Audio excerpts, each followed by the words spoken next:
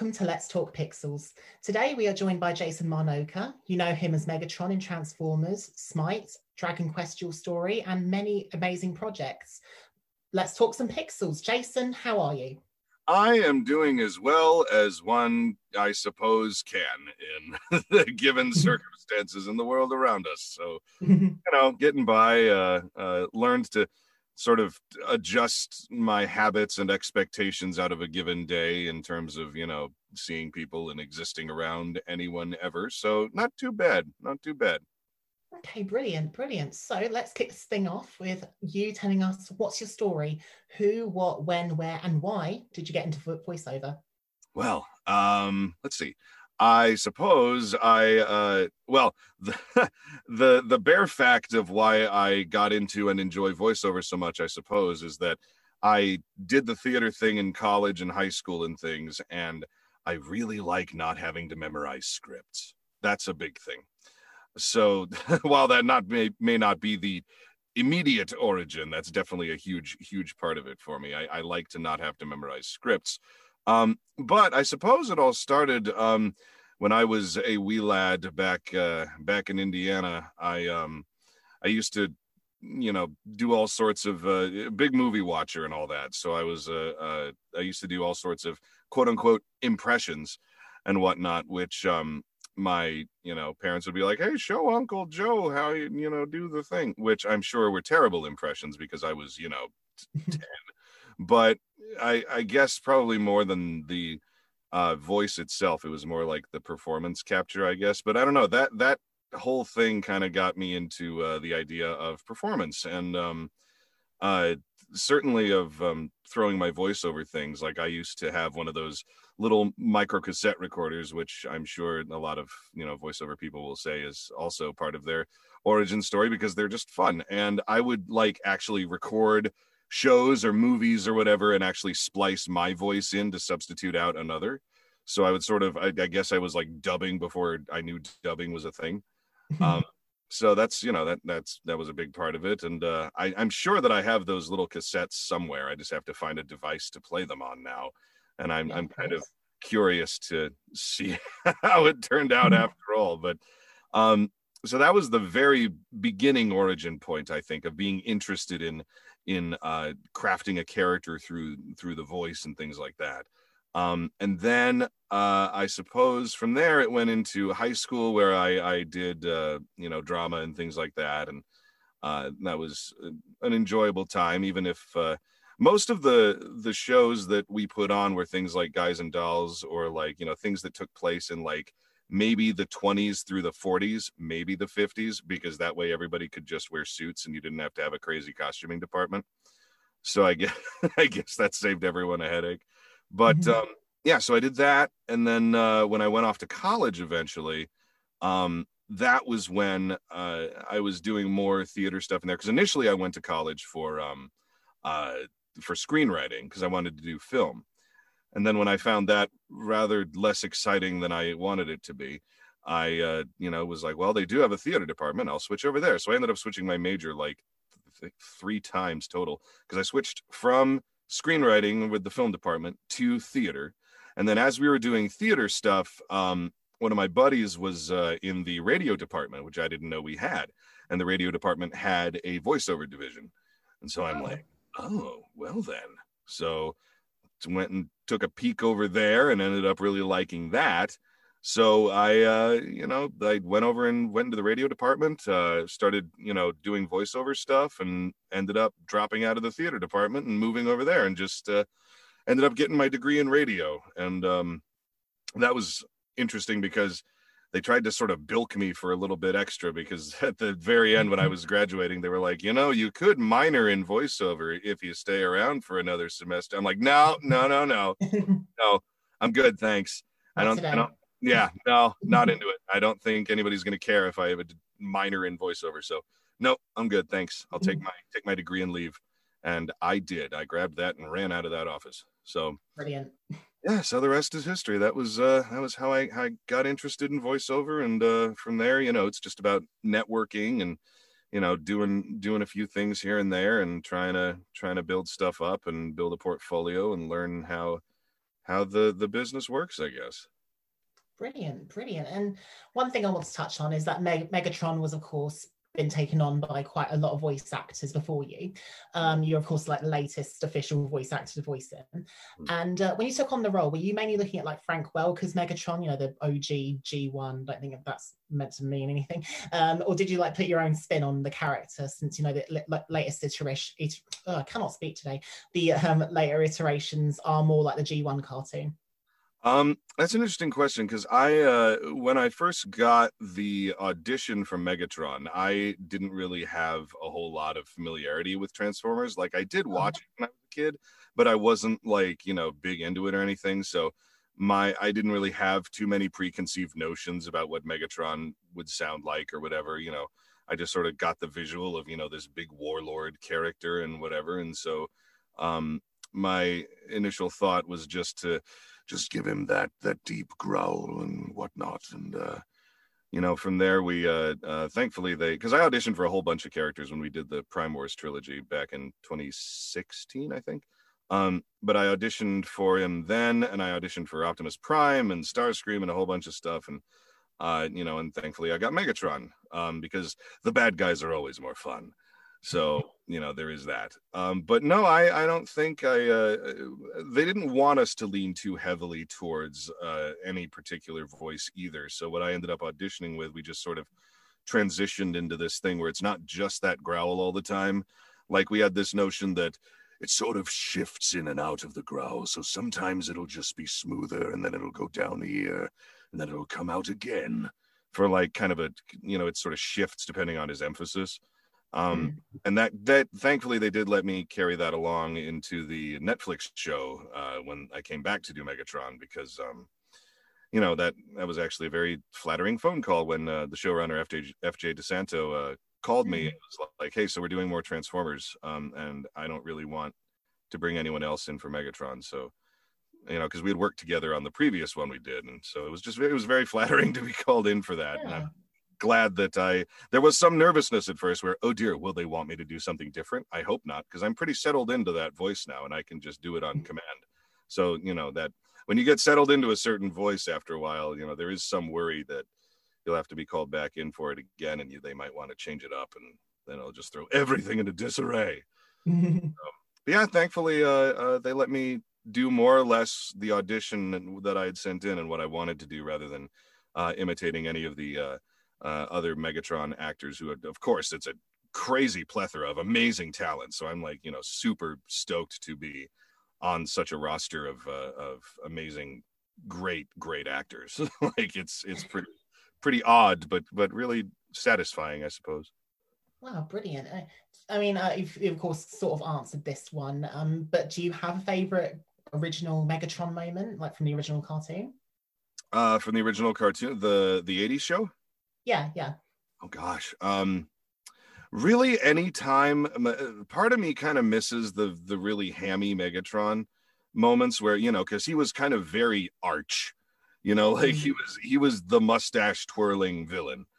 And there's something charming about that, which I suppose the shows that we did haven't really touched on that. I mean, he's you know, a warlord bad dude, but he's not necessarily having as much fun with it. He kind of is in Combiner Wars and Titans Return and Power of the Primes that I did first, where he's the fans have dubbed him Sassy Megatron, because he's mostly just sarcastic and retired and annoyed with everyone, which is kind of great. But I don't know if I have one specific moment from G1 that I love, but just anytime Megatron gets to be extra maniacal, I enjoy, because I appreciate Frank Welker's just wonderful cackle as Megatron. Like, he's brilliant. I'm actually quite surprised he's not doing it this time. Not that you're not, you know, you are doing a really good job at it, but I'm quite surprised that they haven't called him back, considering he's still working, because they called Peter Cullen back to play Optimus Prime, didn't they, at one point? They did in our show.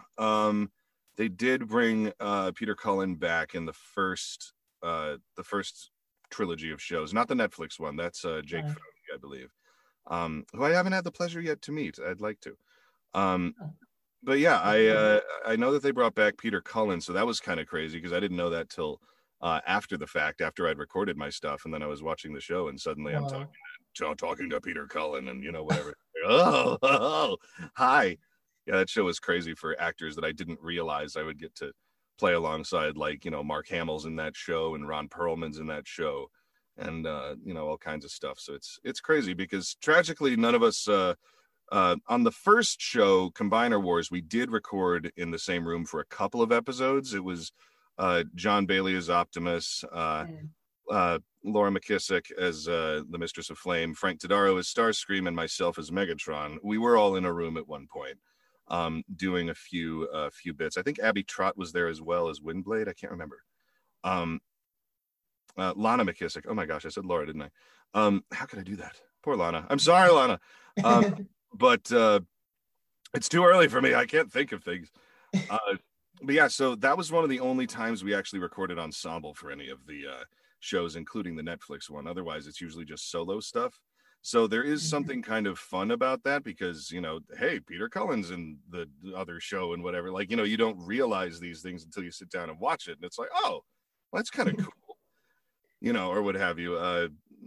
And certainly my brain is muddled enough in my old age that I don't really log a whole bunch of stuff away after a session because I'm just used to going into the next thing or whatever.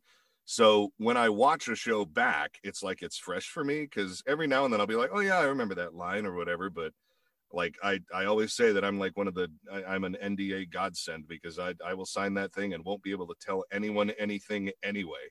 So even if someone asked hey, what's the plot of thus and such? I'm like, I don't know.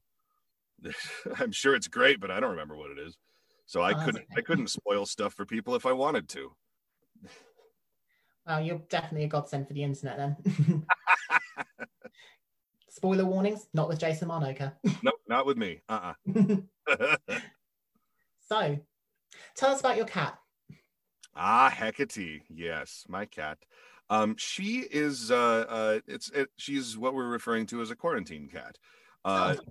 Only because she has never known life outside of it. Because when quarantine happened, some friends of my fiance's and mine came across a stray that kept coming on their porch and laying around and stuff. And so they were like, oh, this poor stray, well, let's take her in and see if she's okay and get her checked out and everything. And she was very pregnant. So, had a litter of 3 kittens and they were, like, hey, does anybody want these kittens? And we looked at them and we had been wanting to get a cat anyway.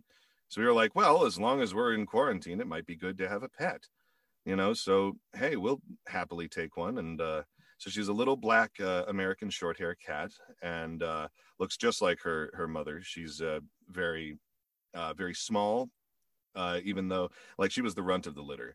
So the other cats are look like gigantic logs right now, but she's still a very, very little cat. But she was, oh gosh, she's 7-8 months old.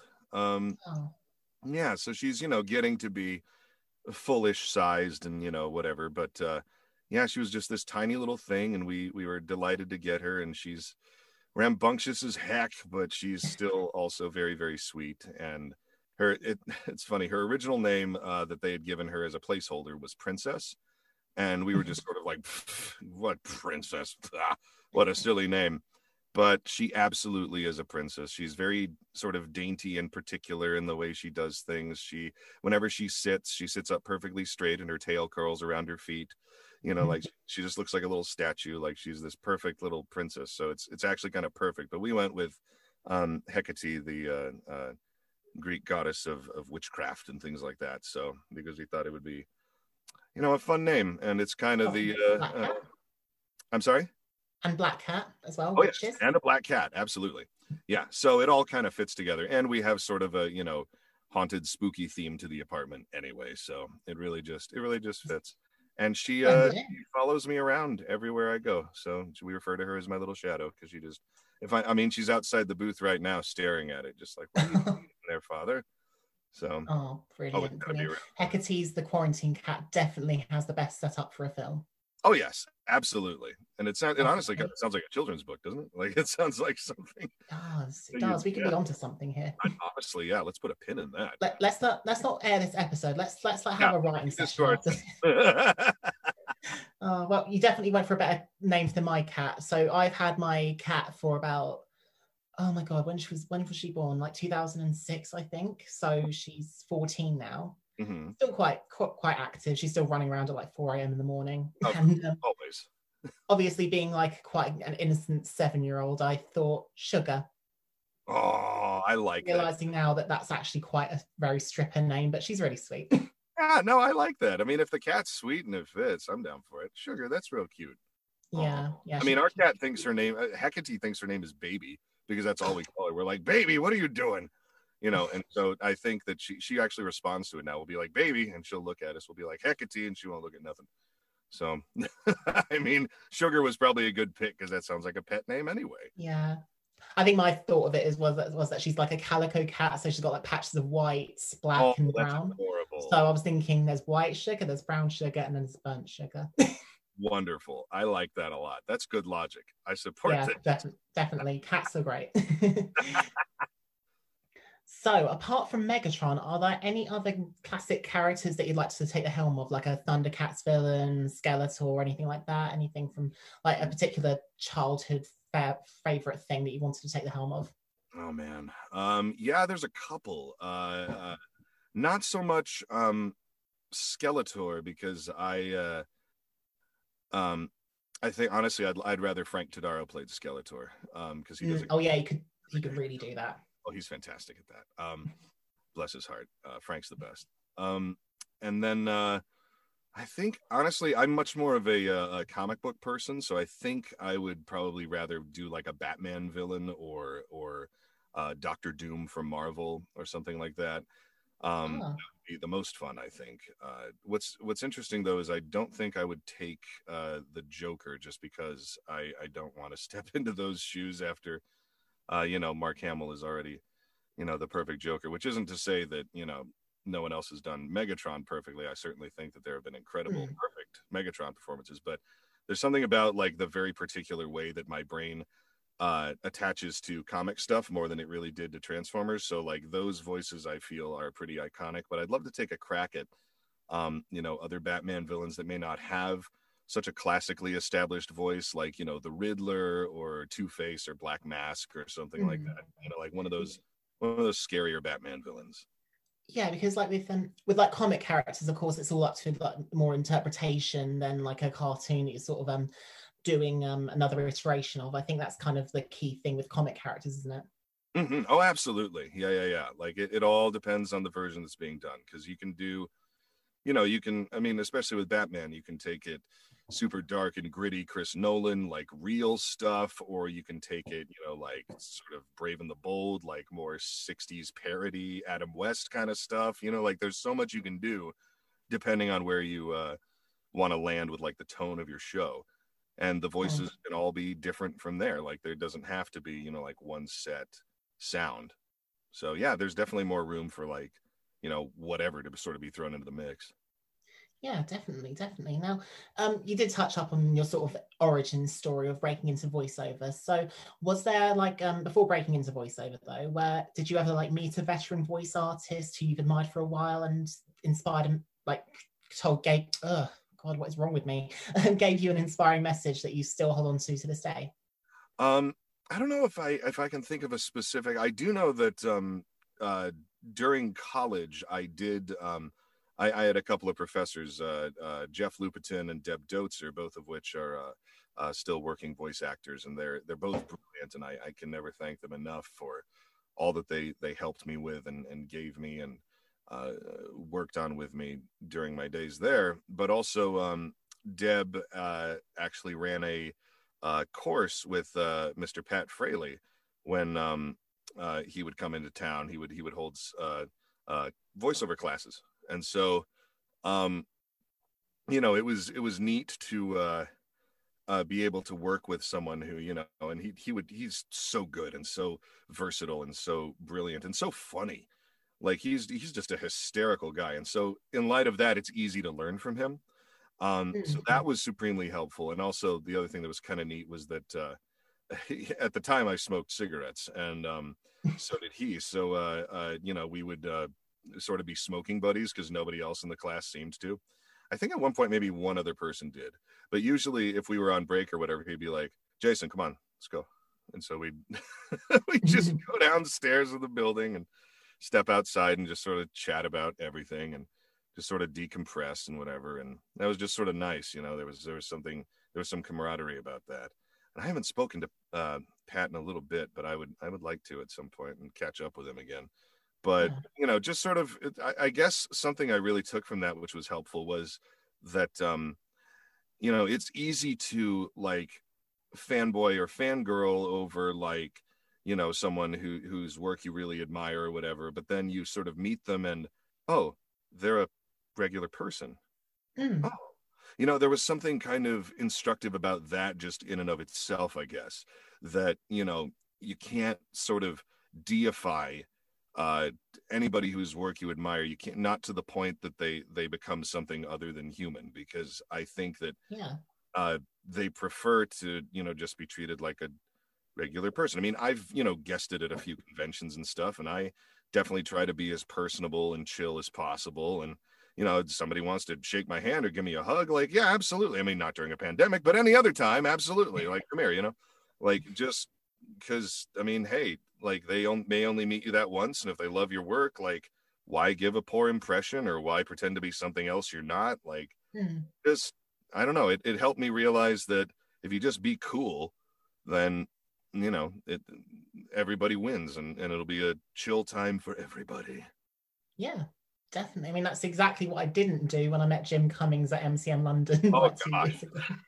So it's quite funny. Like, it was running late. Like, we were like first, like, we weren't the first in line, but it was like before they actually came out of the hotel, I'm guessing, and tried to present themselves to the fans. And my mum was with me, and she was getting a bit worked up and like how long it was taking. Like, she didn't get an autograph or anything, bless her. But then they finally came out, and I was definitely sort of fangirling out. I was like, oh, like, thank you for being an inspiration to me. I've like went and got my union membership and things. And my mum was like, oh, let's get a photo. And it was like, there was a sign that says no selfies. And I was like, oh, okay. Just leaned in next to Jim. He was quite cool about it, but my mum took a photo. And then she was like, yeah, didn't need to mention the union thing. And I'm like, seriously?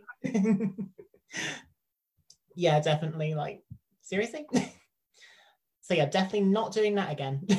Yeah, no. Or taking photographs. I mean, hey, they let it happen, didn't they? So I mean. Oh yeah, definitely. It was funny, but how was it? Did you get something signed? Like, what was yeah, I've got something here. I don't know why it's under my bed. I'm just gonna get it. It's treasure. Oh, okay, I can't find it. But basically it was I did get a photograph with him actually, but he gave me a picture of Ed from The Lion King, and it's like said to Z, stay tuned, Jim Cummings' signature, and then it was like Ed's signature. Oh, that's fantastic. Yeah, it was brilliant. It was quite a nice day actually. Oh yeah, I'm sure. He seems a brilliant guy. I've never had the pleasure of meeting him, but I'm sure he's fantastic. Yeah, he's so lovely.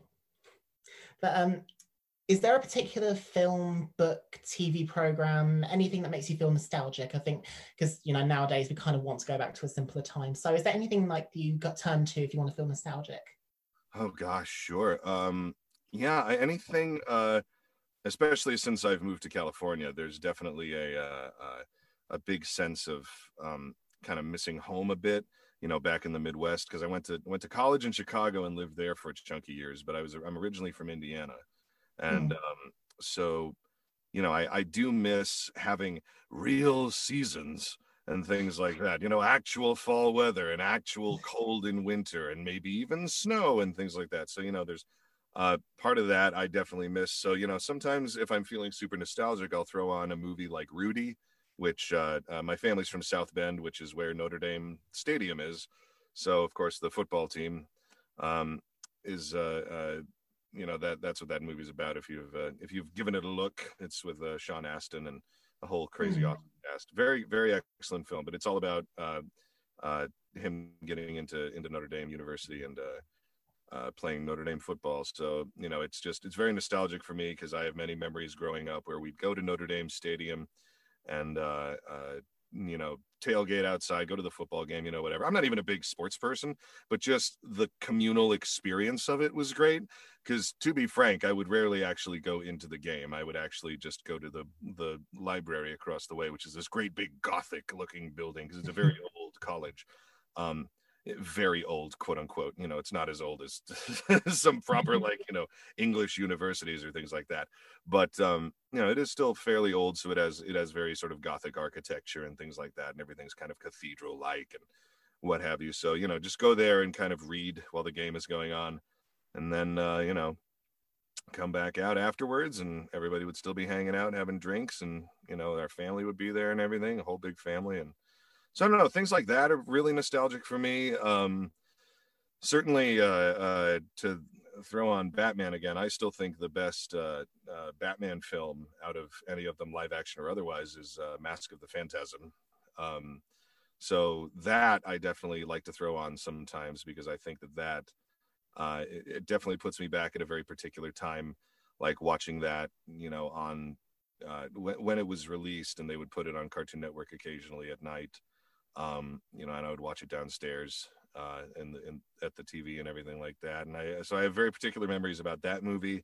It makes me feel a certain way and makes times feel like they're not so bad, even if they are. So those are big ones for me. I'm definitely a nostalgic Disney fan as well. Even the more obscure, like live action things, like you know, the Treasure Island from 1950 with Robert Newton and everything like that. So those also give me some nice nostalgia juice directly into my veins, which is nice. So, you know, I'm open for a whole bunch of stuff. And I mean, even if I am grateful to be working during all this, I do still have an ample amount of free time. So throwing on the TV and throwing on something that I'm familiar with has definitely been happening a good chunk. So, yeah. Like me, for example, I've definitely been like going back to Disney nostalgia. Like, believe it or not, you probably haven't heard of this, but I know, of course, Disney Plus released in November in the US in 2019. Do you know when it released in the UK? No. It released in March of this year. What?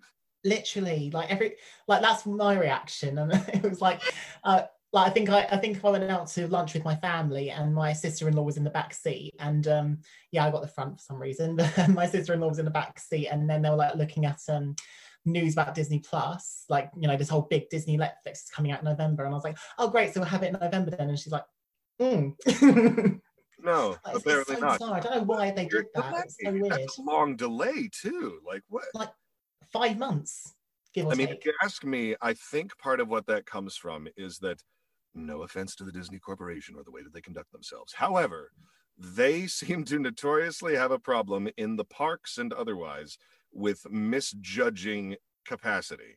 Whether they overestimate or way underestimate, it usually results in, like, you know, an overcrowding or not enough people to cover an event or whatever. Like there always seems to be this thing where Disney can't gauge its audience very well. And I don't know why, because it's a global audience. But I think the same thing kind of happens with Disney Plus, because when it first came out, I think they assumed everybody would want it, but not everybody.